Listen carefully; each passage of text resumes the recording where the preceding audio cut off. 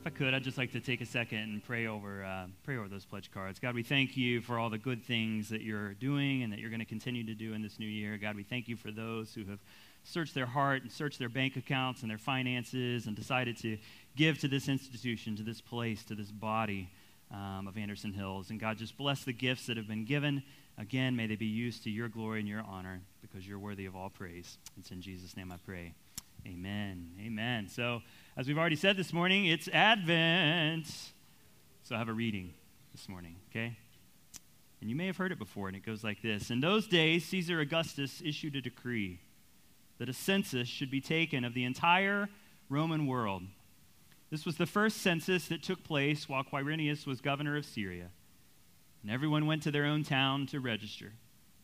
So Joseph also went up from the town of Nazareth in Galilee to Judea, to Bethlehem, the town of David, because he belonged to the house and line of David. He went there to register with Mary, who was pledged to be married to him and was expecting a child.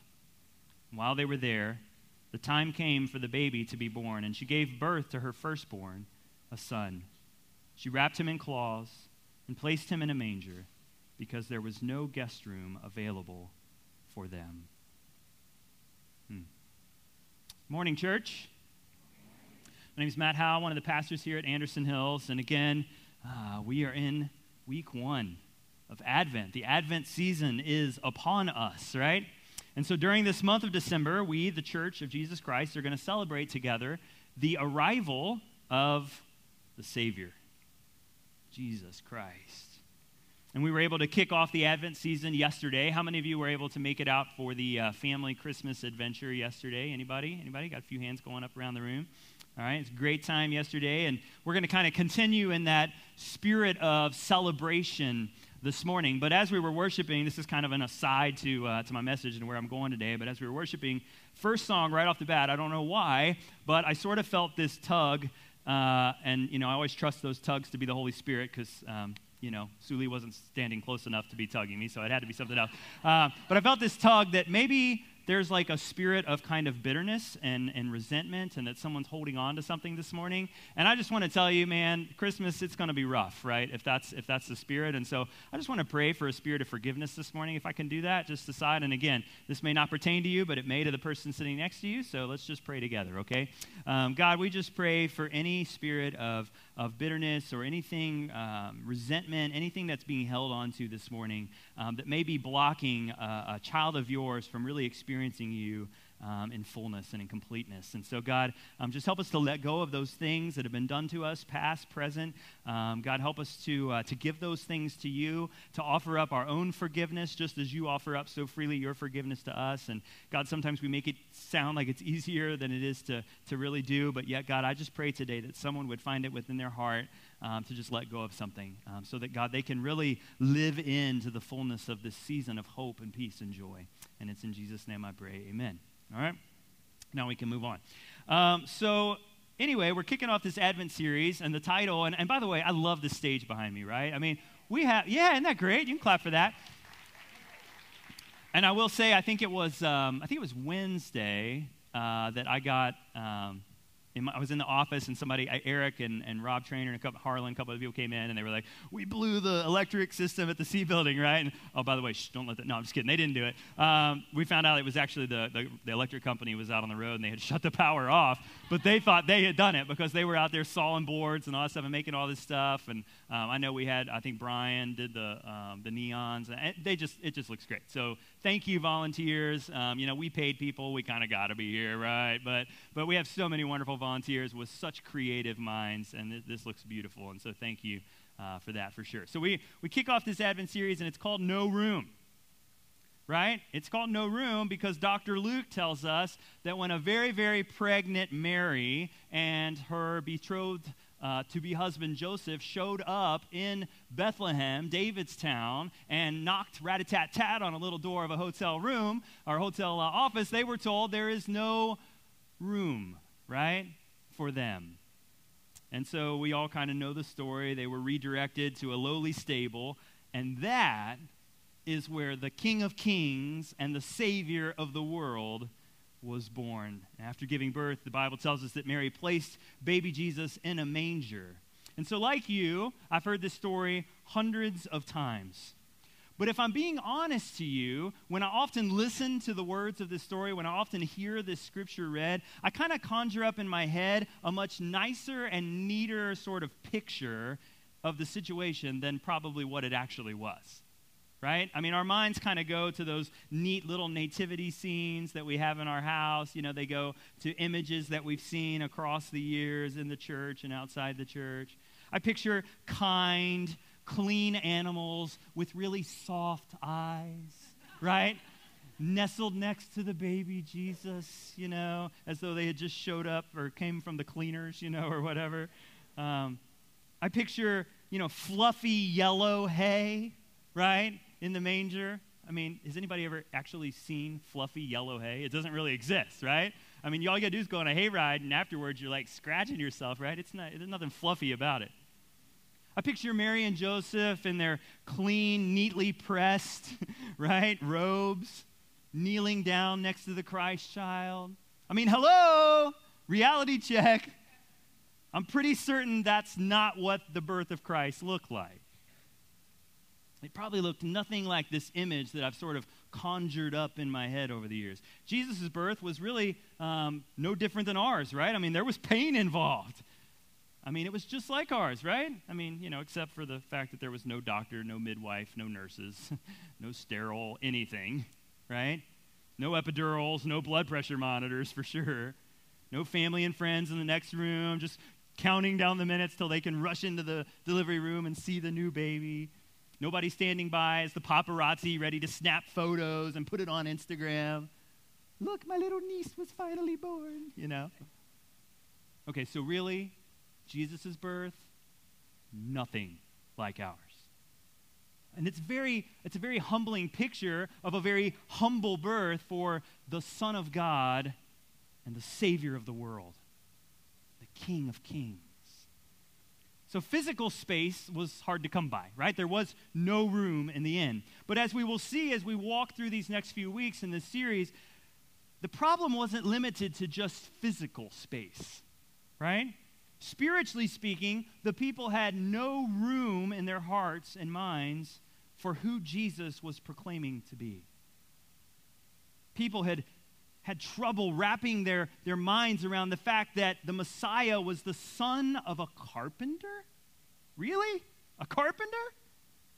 People had trouble wrapping their minds around the fact that the Messiah was an ordinary man from an ordinary town. Some, in fact, accused Jesus of being a blasphemer for claiming that he was God's son. Others felt they had no need for a spiritual Savior. Many more refused Jesus as their king because he didn't come in the manner that they really expected him to come. Well, unfortunately, the same is true today. Even in a season that bears his name, many fail to give Jesus the honor and the respect that he deserves. Some deny his divinity. Others deny his humanity. Some deny his royalty, and others deny his relevance. There's a need to make room in our lives today for all that Jesus claimed and all that Jesus claims to be. So the first struggle that we will address is the struggle to understand that Jesus was in fact God, but he was also born a human. Jesus' birth experience may have been nothing like ours, but Jesus himself was like us. Paul writes in Colossians chapter 2, verse 9, "For in Christ all the fullness of the deity lives in bodily form." All the fullness of the deity in bodily form. Jesus did not give up his deity to become human. And he did not sacrifice some of his humanity in order to retain his deity. So we go to the Gospel of John, and we go to the first chapter. We've already had a part of this read for us this morning, but I want to read it again. I want to start in John chapter 1, the first 2 verses, where the Bible says, "In the beginning was the Word, and the Word was with God, and the Word was God. He was with God in the beginning. And then skip ahead to verse 14, where the scriptures say, the Word became flesh and made his dwelling among us. We have seen his glory, the glory of the one and only Son, who came from the Father, full of grace and truth. So here's the deal, guys. Here's what the church is telling us, or here's what John is telling us. He's telling us that Jesus, otherwise known as the Word, is both fully divine, fully God, and fully human, fully man. On that first Noel, the first Christmas, Jesus came humbly into the world, a world that desperately needed him. He was conceived by the Holy Spirit and born to a woman named Mary and to a man named Joseph. As we read earlier, he was born in a stable outside of an inn in Bethlehem. Joseph and Mary, they were in Bethlehem for a census that was being taken, but their hometown wasn't Bethlehem. Their hometown was a place called Nazareth. And in those days, Nazareth didn't exactly have the best reputation. I mean, there was a lot of immorality at the time in Nazareth. Nazareth was a city that lacked much religious fervor, right? More than anything, Nazareth was just kind of a small, insignificant, relatively unknown place. And it loomed in the shadows of bigger cities nearby. Listen to what Nathanael had to say about Nazareth. This is John chapter 1, a few verses later. This is verses 45 and 46. It says, Philip found Nathanael and told him, we have found the one that Moses wrote about in the law and about whom the prophets also wrote, Jesus of Nazareth, the son of Joseph. And Nathanael's response was this, Nazareth? Can anything good come from there? And Philip said, come and see. Nathanael asked, can anything good come from Nazareth? Obviously, Nathanael had his doubts. Could the Son of Man and the Son of God really come from a place like Nazareth? Well, he most certainly could. And not only was Jesus from Nazareth, the Bible tells us that he spent the first 30 years of his life there. He lived among the people. He taught in the synagogue. And maybe the question is in your mind, well, why would it matter? Why would it matter where Jesus came from? Why would anybody really care? Well, because Jesus came from such a humble background, he would have lacked the religious formal education that so many of the Pharisees had, right? And this made it difficult for such proud men to acknowledge Jesus, a village carpenter, as a person of authority, let alone the Messiah. How could this man be the Messiah? The Pharisees and teachers of the law, as we know, as we read throughout the Gospels, confronted Jesus time and time and time again, questioning his teachings, questioning his actions. I mean, basically looking for any kind of tripping thing, like any kind of tripping stone, or well, I don't know what the word I'm looking for is. You know what I mean? Like a stumbling block. That's the word I'm looking for. Thank you. And so ultimately, the religious leaders, they're so threatened at the possibility of losing their power, losing their position, that they conspire to kill Jesus. It certainly wasn't a warm welcome for Jesus. So then, why was it necessary that the Word become flesh in the first place? Well, listen to what the Apostle Paul writes in Galatians. This is Galatians chapter 4. He says, but when the set time had fully come, God sent his Son, born of a woman, born under the law, to redeem those under the law, that we might receive adoption to sonship. You see, the Word became flesh and dwelt among us for us. Jesus had to be fully human in order to become our substitute, to take the punishment that we deserved for our failure to live a perfect and righteous life. The scriptures say that while the wage of sin is death, the gift of God is eternal life through Christ Jesus our Lord. Jesus had to have a body in order to pay that penalty for sin.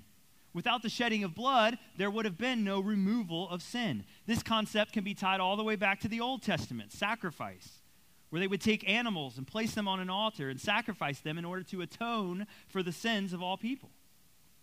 Well, Jesus, the ultimate sacrifice for our sin, had to be human because there had to be a shedding of blood. Christians don't talk about sacrificing animals for sin, praise God, because Jesus paid the ultimate price once and for all. Ultimately, that blood of Christ is the price that was paid for our freedom. We're going to celebrate that this morning as we take communion, the body and the blood of Christ.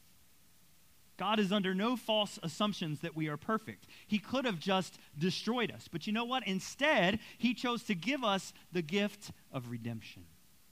He could have washed his hands of all humanity, but he loved us, and his son paid the price for us. And that's why we sing that there is power in the blood. We are cleaned, cleansed, and purified by Christ's death. So when we talk about the blood of Christ, we're talking about one of the most powerful acts proving God's love for all mankind. That's what Bethlehem was about. That's why Jesus was born a man. The humanity of Christ for us means redemption. The humanity of Christ for us means reconciliation. It means restoration. And as if this wasn't enough, the humanity of Christ for us also means healing. It also means hope. Additionally, because Jesus was subjected to all the same kinds of trials that we are, he is able to sympathize with us and to aid us in our own trials, in our own moments of weakness. Hebrews 4, verse 15 says, "For we do not have a high priest who is unable to empathize with our weaknesses, but we have one who has been tempted in every way, just as we are, yet he did not sin." What the writer of Hebrews tells us is that Jesus was tempted in every way just as we are. Jesus was tempted in every way just as we are. As such, he can sympathize with our weakness as humans. When he stooped to our level by becoming a man, he made it possible for us to relate to him and for God to relate to us through him. That's the beauty of Bethlehem. Again, Jesus was fully human. So think about that for a second. I was writing this message, I was really starting to think about that because I say it, it's in my vocabulary, but I'm not sure that I very often really think about it. But think about it. Jesus was loved. Jesus was nurtured. Jesus was coddled and he was nursed. Jesus was held, Jesus was hugged, and Jesus was kissed.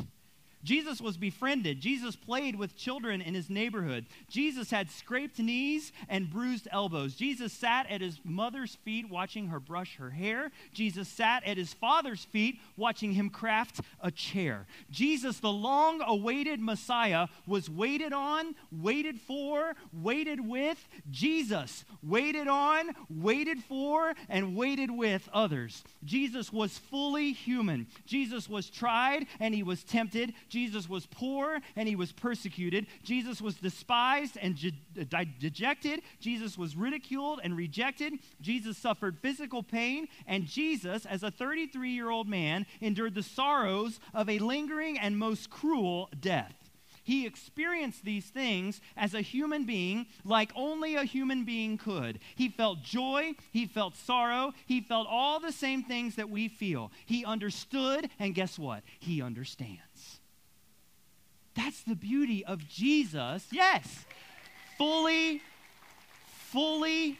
human. Fully human.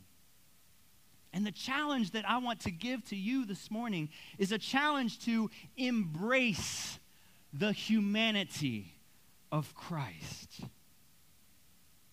I mean, what better time would there be than Christmas?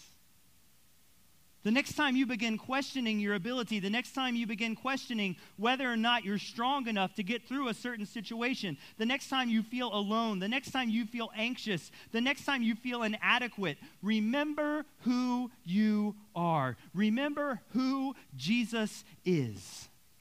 Listen to these words of the Apostle Paul. This is Philippians chapter 2, verses 5 through 8. This is the Message transliteration. It says, think of yourselves the way Christ Jesus thought of himself. He had equal status with God, but didn't think so much of himself that he had to cling to the advantages of that status no matter what. Not at all. When the time came, he set aside the privileges of deity, took on the status of a slave, becoming human. Having become human, he stayed human. It was an incredibly humbling process. He didn't claim special privileges. Instead, he lived a selfless, obedient life and then died a selfless, obedient death. And the worst kind of death at that, a crucifixion. You see, Jesus understands, Jesus can relate, and Jesus is here for you. And he's here for me. And that's the God we serve this Christmas. It's not necessarily some nicely wrapped, neat, clean, fluffied hayed baby Jesus in a manger, right? It's humanity at its best and at its lowest. And that's who God is, and that's what God can do for us. And he did do that for us, and he did it through communion. God, we thank you for, God, this gift of Holy Communion and the reminder that it serves to us of your humanity. That, God, the bread represents your body broken for us. The wine, the juice, God, it represents for us your blood spilled out for us for the remission, the forgiveness of sins. God, thank you for the reminder this Advent that you are fully God and fully human. God, that you understood and that you understand. Walk with us through this season, into this new year, and throughout our lives. And help us to remember that when we are at our weakest and our lowest moments in life, that you are there, reminding us of who we are and who you are, and that our identity comes through you. It's in the blessed name of Jesus I pray.